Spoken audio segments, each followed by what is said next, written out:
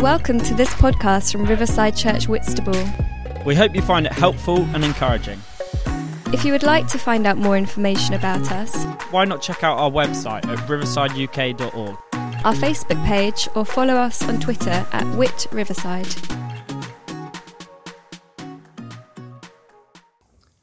Many of you have asked about the health of the Riverside finances during this period, so we thought today we'd just give you a quick update and let you know where we are with things.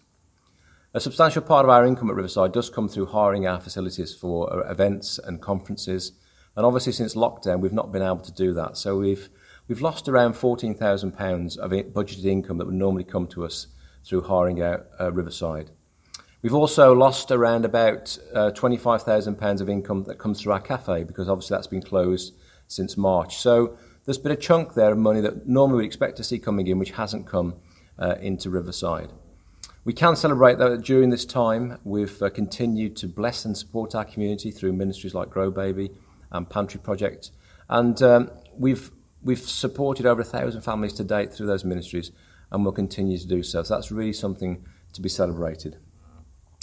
We've also reopened our cafe in a socially distanced way, and we know that this isn't going to make us money. We know that actually it's probably going to cost us to do that, but we think it's the right thing to do, to create a place for the church and the community to safely connect during this time. We've been blessed to have a core of committed regular givers at Riverside who've helped us to come this far as a church, and we're really thankful for that. But today I want to speak to you. Maybe you've never really thought about giving financially to support the church. Maybe you've done that sporadically in the past. Maybe you've never even thought it's your part to do that. Maybe it's never even crossed your mind. But I want to encourage you today, encourage everyone to steward what God has placed in their hands. Jesus says to us that as we seek first the kingdom, everything else will be added. And part of that adding is the part that we play as individuals in stewarding what God has placed in our hands. We believe that if God has added you to Riverside, has brought you to be part of this family, then he's brought all of you. He's brought your testimony, your gifts, your time, your energy, and your resources. And we each have our part to play in supporting the ministry of the church. The Apostle Paul, in his letter to the Corinthians, he says this, he says, "Set aside money each week in keeping with your income." And there's a call on each one of us to prayerfully consider, God, what do I do with the finances that you've placed in my hands? Do I prayerfully set aside money for ministry and for the ministry of the church? As I said, you may have never done this, you may have never thought about it, but there's an opportunity now in God in this new season to prayerfully consider how you might help serve the ministry of the church. It's very easy to do. We made it very easy for you to give. You can give through the option above, or you can give through our website. Or if maybe you prefer to give by cheque, maybe that's the way you've always done it. It's very easy to do that. You can drop it in an envelope, or you can pop it into Riverside. It'll all be gratefully received. We're not anxious about the future. We're not anxious about finances, but we do see an opportunity in God for each of us to step up and to respond to what God is saying to us. It says this in Hebrews chapter 10. Let us hold unswervingly to the to the hope we profess, for he who promised is faithful. And let us consider how we may spur one another on towards love and good deeds. And that's what we want to do today. We want to spur you on, we want to spur ourselves on to love and good deeds and continue to be the generous church God has called us to be. Well, hi, it's Simon. Welcome back to our series, E.G. Exploring the Book of Philippians. Today, we're coming to a close on this series, and if you've missed any of the previous talks, you can catch them on our YouTube channel, or if you prefer to listen to the audio, you can go to our website and listen to the audio there, or connect with our podcasts. Today, we're looking at the closing section of this letter that Paul has written to his friends in the church in Philippi. As we've said before, Paul's in house arrest in Rome, and he's writing to his special friends. He planted a church in Philippi some 10 years earlier. It was his first church that was planted on European soil, and he has this special friendship with the people there. And so 10 years on, he's writing to thank them for a gift they sent him and a person who came to bring that gift to him. So let's start by reading the final section of this letter, Philippians chapter 4. I'm going to start at verse 10 and read through to the end. I rejoice greatly in the Lord that at last you renewed your concern for me. Indeed, you were concerned, but you had no opportunity to show it. I am not saying this because I am in need, for I have learnt to be content whatever the circumstances. I know what it is to be in need, and I know what it is to have plenty. I have learned the secret of being content in any and every situation, whether well-fed or hungry, whether living in plenty or in want. I can do all this through him who gives me strength. Yet it was good of you to share in my troubles.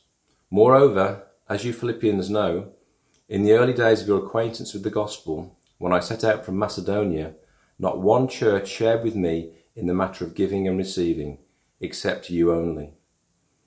For even when I was in Thessalonica, you sent me aid more than once when I was in need. Not that I desire your gifts. What I desire is that more be credited to your account. I have received full payment and have more than enough. I am amply supplied. Now that I have received from Epaphroditus the gifts you sent, they are a fragrant offering, an acceptable sacrifice, pleasing to God. And my God will meet all your needs according to the riches of his glory in Christ Jesus. To our God and Father be glory forever and ever. Amen.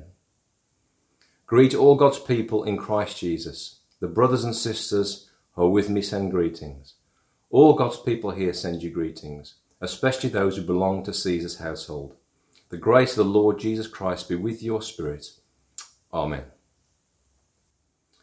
I want you to imagine a scenario for a moment. Imagine that you are maybe don't have much money, yet with some friends who are equally cash-strapped, you gather together to support a friend who's doing humanitarian work in Central Africa. You gather your money, you sacrificially give, and you create quite a significant amount. And then you send this money to the friend. And then the friend, a while later, writes back.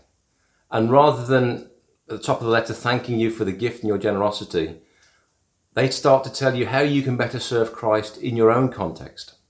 And when they do get to the part about the gift that you've given, they spend more time saying, actually, they didn't really need the gift. Actually, God has supplied all their needs, and the thanks doesn't seem to be very strong coming through. Now, if you received something like that in a modern day context, you're probably quite miffed, and rightly so, that the person wasn't being grateful.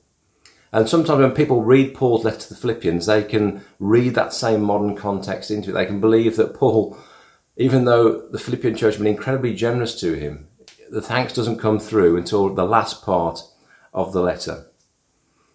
And, is Paul really so thoughtless and so ungrateful about his relationship with the Philippians? Well, it turns out that actually the placement of Paul's thanks right at the end of the letter is the right place for it to be in the cultural context in which he was living. Paul's living in this Greco-Roman context, and in that context, relationships were much more formalised. The way people communicated and thanked each other was different.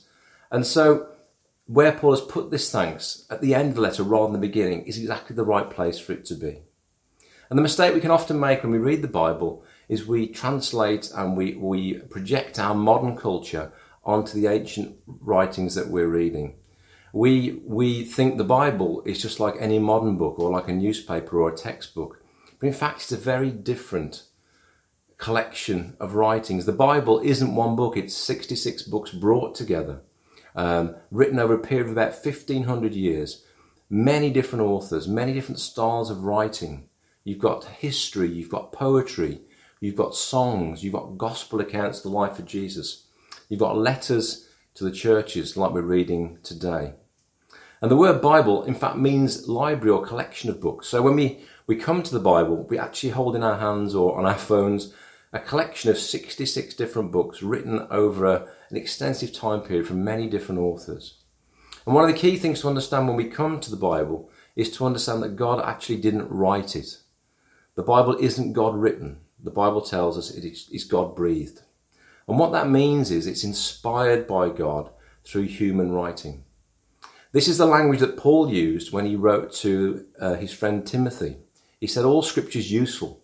And he was referring to the Old Testament writings. And he said these writings are God-breathed. And the word he used there is theopneustos. And it means the breath of God working through a human being when they write. Now, if Paul had wanted to say that all scripture is God-written, he'd have used the word theographos, but he didn't. He understood the partnership between humans and God and the way that God inspired people by his Holy Spirit when they came to write. And so as Paul wrote this letter to the Philippians, God was working through him by his Spirit and actually breathing through him to encourage that church in Philippi.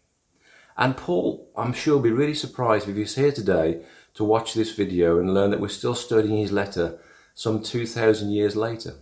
But the truth is that inspiration, that God breath that Paul received as he wrote this letter can still come through and encourage us today. But the key thing is that whenever we read Scripture, whenever we read the Bible, we have to understand the cultural context with which it has been written. Let's begin by looking at verse 10. Paul says, "I rejoice greatly in the Lord that at last you renewed your concern for me. Indeed, you were concerned, but you had no opportunity to show it." And it seems from Paul's comments here, there's been a dormancy, a gap in the relationship between him and the church in Philippi. And then Epaphroditus comes from Philippi, bringing with him this financial gift of support for Paul, who's arrested in Rome. And the NIV translation loses a bit of the feeling here when it says, "renewed your concern." The New King James Version says it better. It says, "Your care for me has flourished again." And the term here, it's a gardening term. It's a botanical term. It means it's like a tree coming back into bloom in the spring after a dormant winter. And Paul is saying, our relationship has bloomed again through me receiving Epaphroditus and receiving this financial gift. And the "at last" Paul uses here is not an exasperated "at last." It's not like, "Oh, at last you finally showed up." It's more, imagine you or I were waiting for family or friends who are travelling from a distance and you are waiting expectantly for them to arrive. And that's the "at last" that Paul is using here. It's "at last, I've been waiting for you. I knew you would come." And Paul knows that even though there's been a pause in the expression of the friendship between him and his friends in Philippi, he doesn't doubt their ongoing care and concern for him. He knows that the gap is not related to them suddenly deciding they no longer love him or care for him. He knows that in fact the gap is related to their opportunity to show that concern. And let's pause for a moment. Let's imagine a pause in our relationships or a gap in our friendships. How do you feel when maybe a friend or a family member, there's a pause or a gap in their expression of concern or love for you? How does that make you feel? Where do your thoughts tend to go? You might think that you've done something wrong. You might think you somehow upset that person and have chosen to stop communicating with you.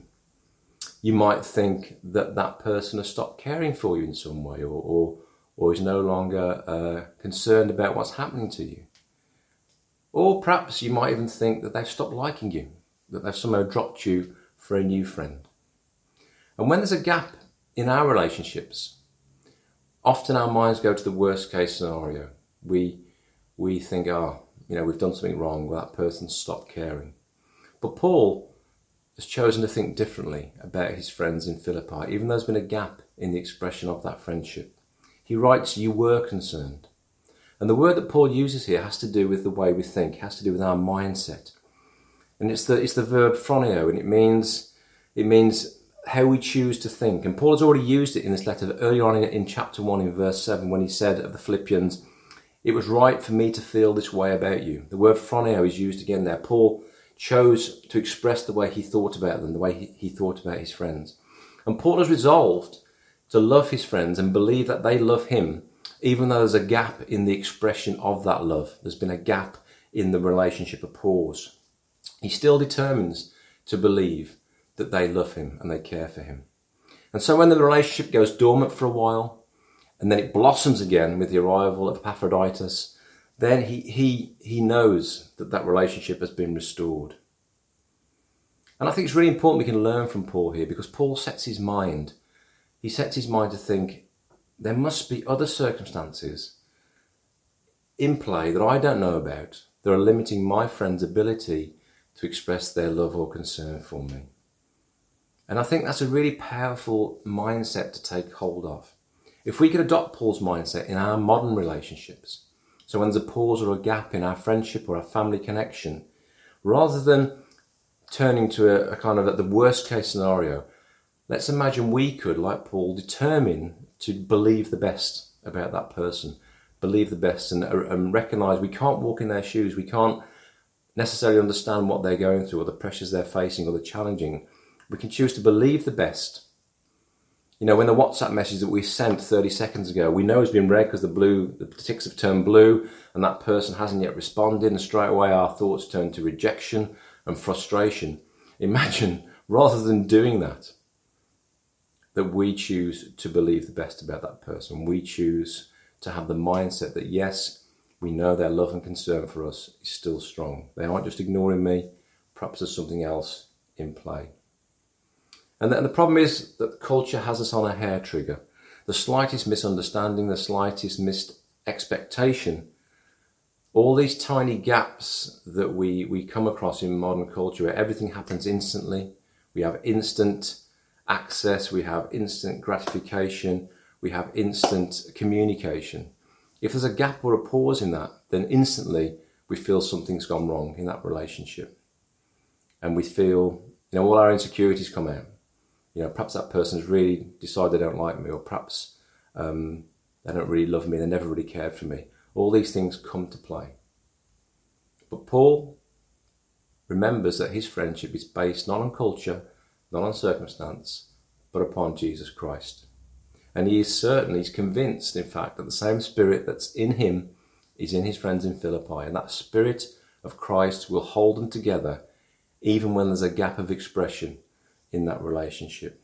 He knows that Jesus turns people upwards and outwards. He knows the same God that's done that in his life is working in the life of his friends. And he knows that will bridge the gap of that pause in their relationship. He's no longer slave to insecurities. He's no longer slave to circumstance. He can trust in God, and he can trust in his friends in God too. And maybe during this period of this pandemic, you've experienced a pause in a relationship with a friend or a family member. Maybe your thinking has turned negative as you've reflected on that relationship. Maybe you've thought some of the things that we've mentioned. I want to encourage you today to invite Christ into that relationship. And as you think about that friend, why not pray a blessing on them? Why not pray, believe the best. Believe the best, that maybe something has happened you know nothing about. They're facing challenges or pressures you don't understand or can't conceive. And it's not to do with you. It's to do with just a lack of opportunity that they've had to express their love and concern for you. Maybe there's other things in play that are limiting their ability. Just like the Philippians with Paul, he said, I know that you have this concern for me, and I've held that in my heart, even as I've waited for some form of connection. So maybe pray a short prayer of blessing in your heart today for a person that you're thinking about, where maybe there's been a pause in that relationship. Okay, let's move ahead. Let's look from verse 11 to 13.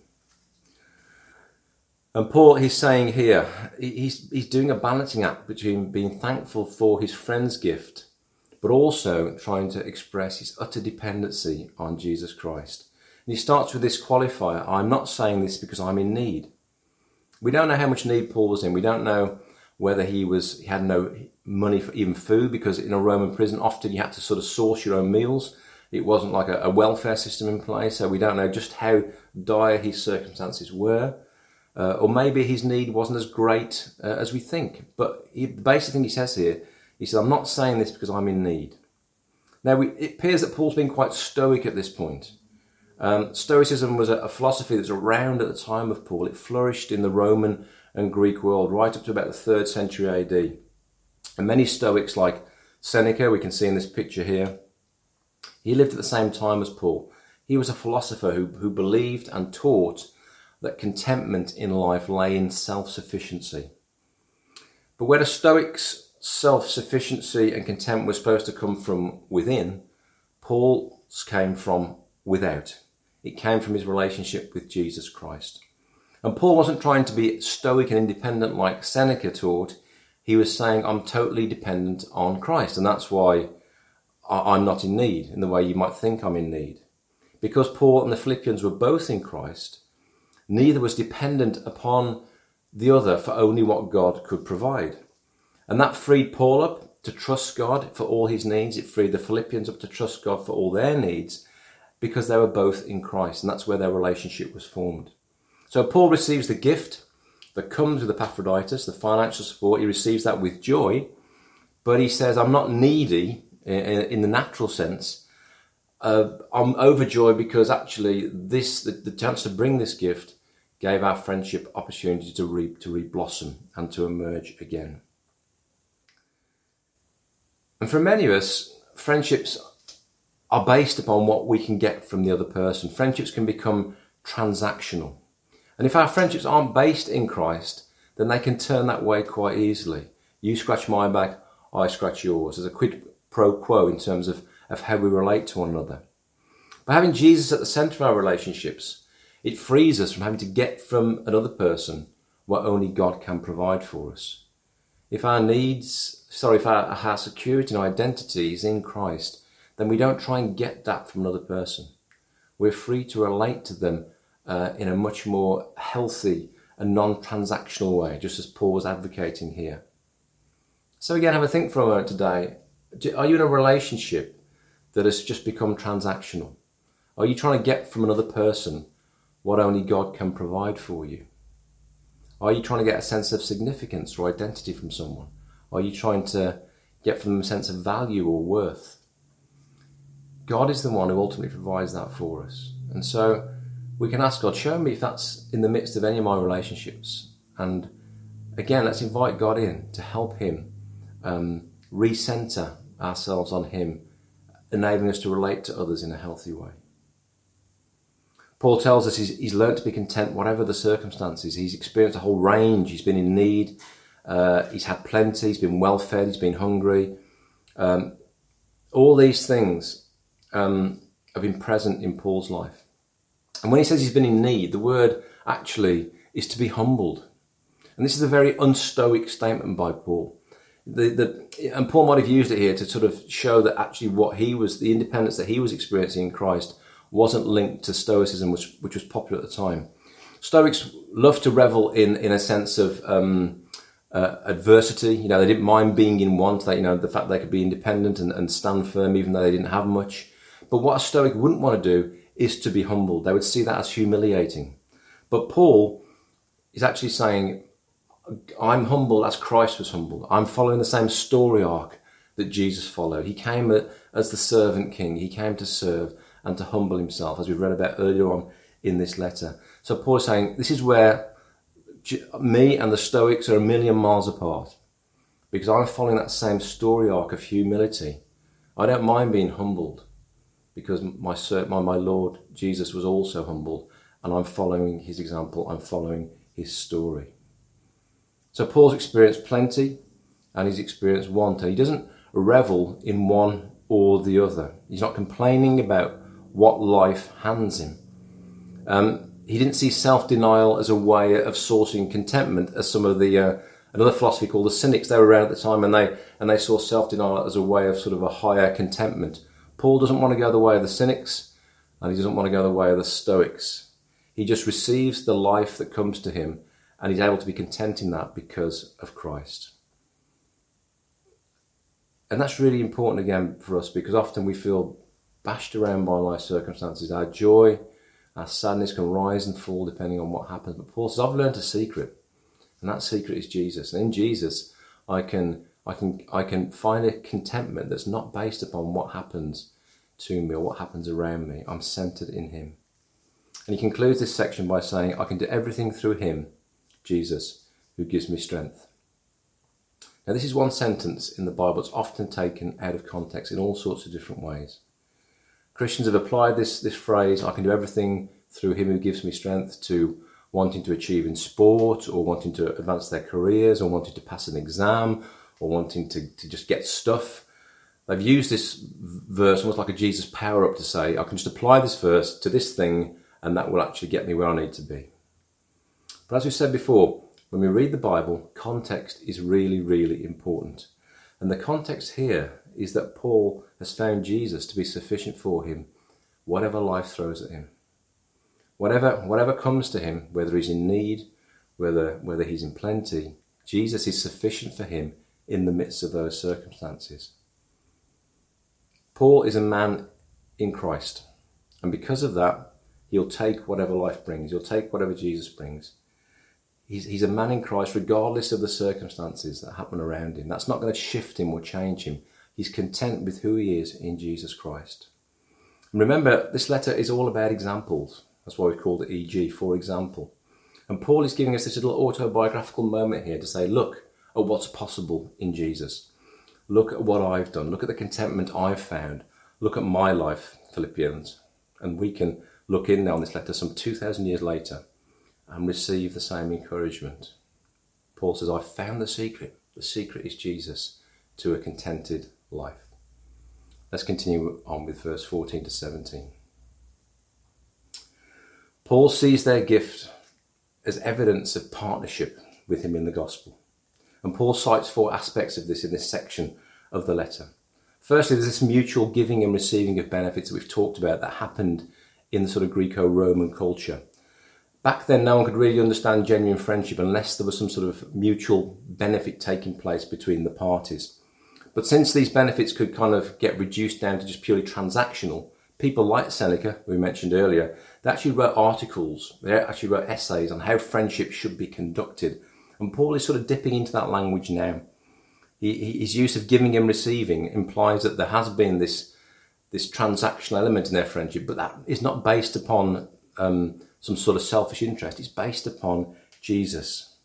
And the second thing we see here is how their partnership in the gospel has gone right back to Paul's first sort of moments in Philippi. A strong bond formed there, a special relationship that made their connection really significant.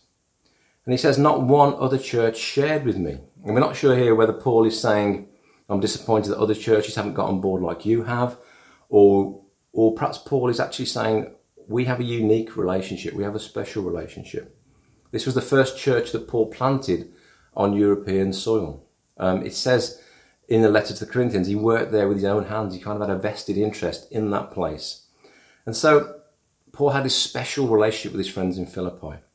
And what I take from this is it's okay to have special friends in God. Sometimes Christians think we have to have everybody the same and treat everybody the same. And yes, we are called to treat everyone with grace. We are called to love and to serve people. But we need special friends with us as we do this journey of life together. Jesus had 12 disciples. He had 3 even closer to him. Paul had these special friends in Philippi. And we all need trusted companions on the journey, don't we? We need people that believe the best about us. We need people that will support us regardless, will stand with us, will walk with us. So again, I want to encourage you today to thank God for those friends if you have them, or if you don't have them, you need to find them in the Lord. Have those trusted companions who can come alongside you and walk with you in this gospel journey. And Paul then finally mentioned that real friendship is outworked practically. He says that he was ill-treated in Thessalonica, but the Philippians came through again. They provided for him. They provided for his needs. They provided material aid for him. But just as previously in the earlier verses, he's quick to point out that he doesn't desire their gifts. What is of real value to him, what he really desires, is that something be credited to their account. And he's using kind of a financial metaphor here to say what he really values about his relationship with the Philippians is seeing them progress in God. You know, he planted that church, he took the gospel there, and his hope was for fruitfulness and maturity to sort of blossom in that place, and that's what's happened. And as they've been generous, as they've served him, as they've partnered with him, he's seen the evidence of the gospel seed that he planted blossoming and growing and becoming fruitful. And now he uses this financial metaphor to say, that's been credited to your account. God sees that. And it's like you're depositing things in heaven that are of heavenly value, of eternal value. They've been added to your account in God, and that's what I really desire. So he's grateful for their financial support, but what he really wants is to see them continue to grow in God. And then he continues through verses 18 and 19. And these are the final sentences in Paul's letter to his friends about the gift. And a clear evidence that, you know, whoever's accused Paul in the past of being thankless, it's all in here. Paul uses rich verbs to indicate how much the gift is valuable to him, how much their friendship is valuable to him. He said, I received full payment. And again, he's using this financial metaphor to say, you've paid me, and now my obligation is back to you as a friend. I've got this, the ball's back in my court now to bless you and to support you. He says, you've supplied more than enough. I'm amply supplied. And then he describes the gift as a fragrant offering bringing pleasure to God, which is a beautiful phrase. And now Paul writes something which is one of the most significant things in this letter. Paul feels the obligation of friendship is back with him. But what can he do? He's in prison. He's under house arrest in Rome. He appears completely unable to repay them in any way. But he does the best thing here. He says this. He assures them, my God will pay you back. My God will meet any obligation that I have. My God will meet all your needs. And he promises them God will cover any debt. God will meet and fill up any need they have, material, emotional, physical.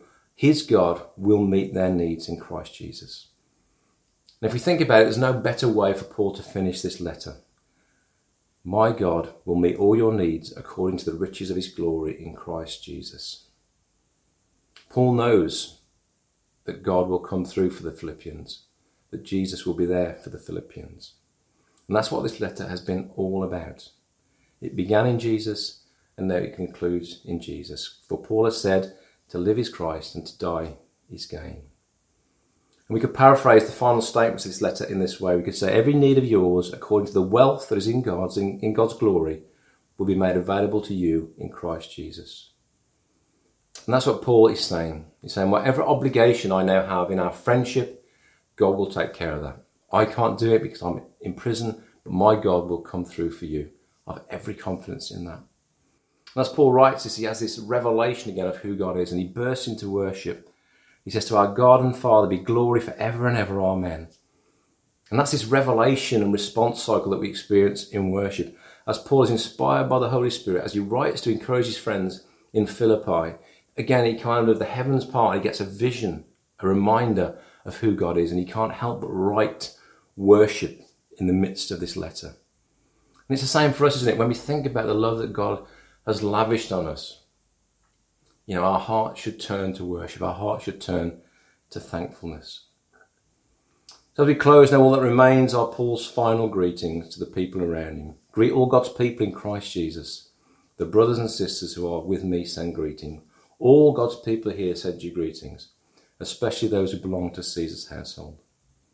So Paul extends a greeting to all God's people because this letter may have been carried around and read by different believers in different places. So he sends greetings to everybody. But there's a surprise waiting for us in the final part of this letter. Paul sends special greetings to those in Caesar's household. And this is a greeting to those who lived in Nero's palace in Rome where Paul was. This was the Domus Aurea. This was Nero's incredible golden house that he'd built. And Paul says there's family members and maybe slaves within that palace that have come to know Christ.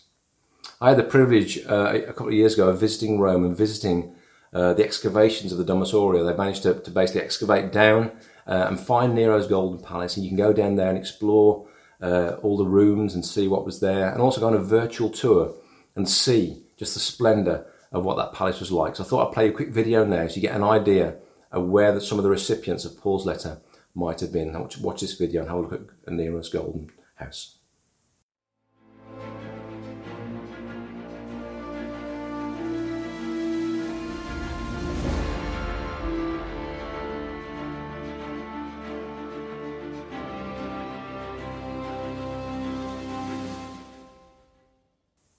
Isn't that amazing? And so the Philippians wouldn't be lost on the believers in Philippi. When they received that and read that, they would have thought, wow, Paul is at the heart of the Roman Empire. He's at the heart of the expression of the dominion and power of Caesar, who proclaimed to be Lord and worshipped. And you would have seen that, maybe that 30-metre bronze statue present in that video. That's how Caesar saw himself, as the sun god, as the one to be worshipped. Yet there's Paul in prison in Rome, and the gospel is beginning to leak out. The gospel is beginning to affect the very heart of the Roman Empire. The gospel is escaping and changing people. And once again, Paul is turning the world upside down through the power of Jesus Christ and the Holy Spirit. And people in Caesar's household are coming to know Christ. You know, you might think you're in a really tough place to share the gospel.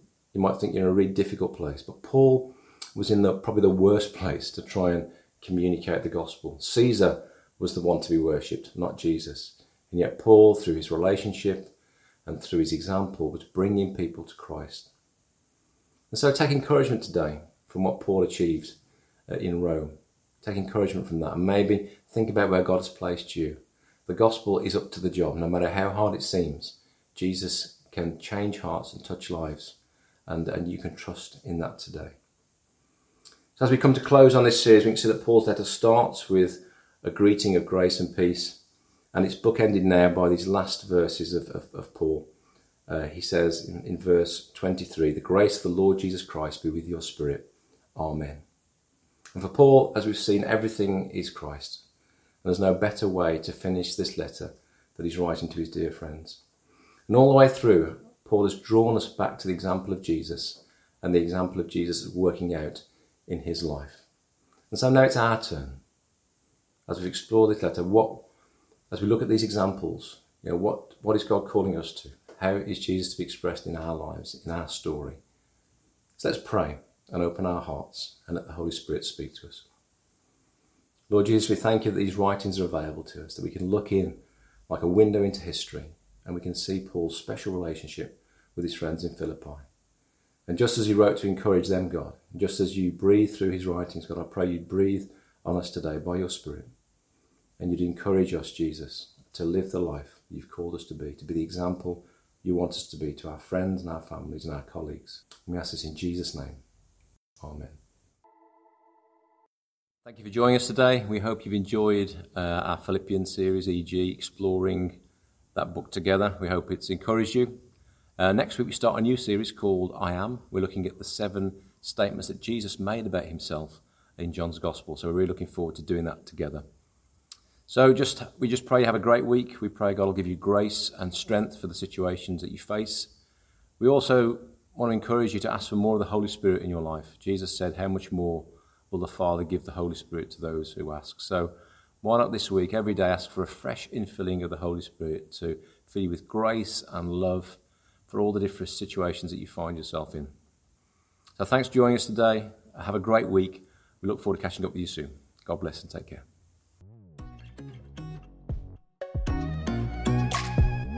Thank you for listening.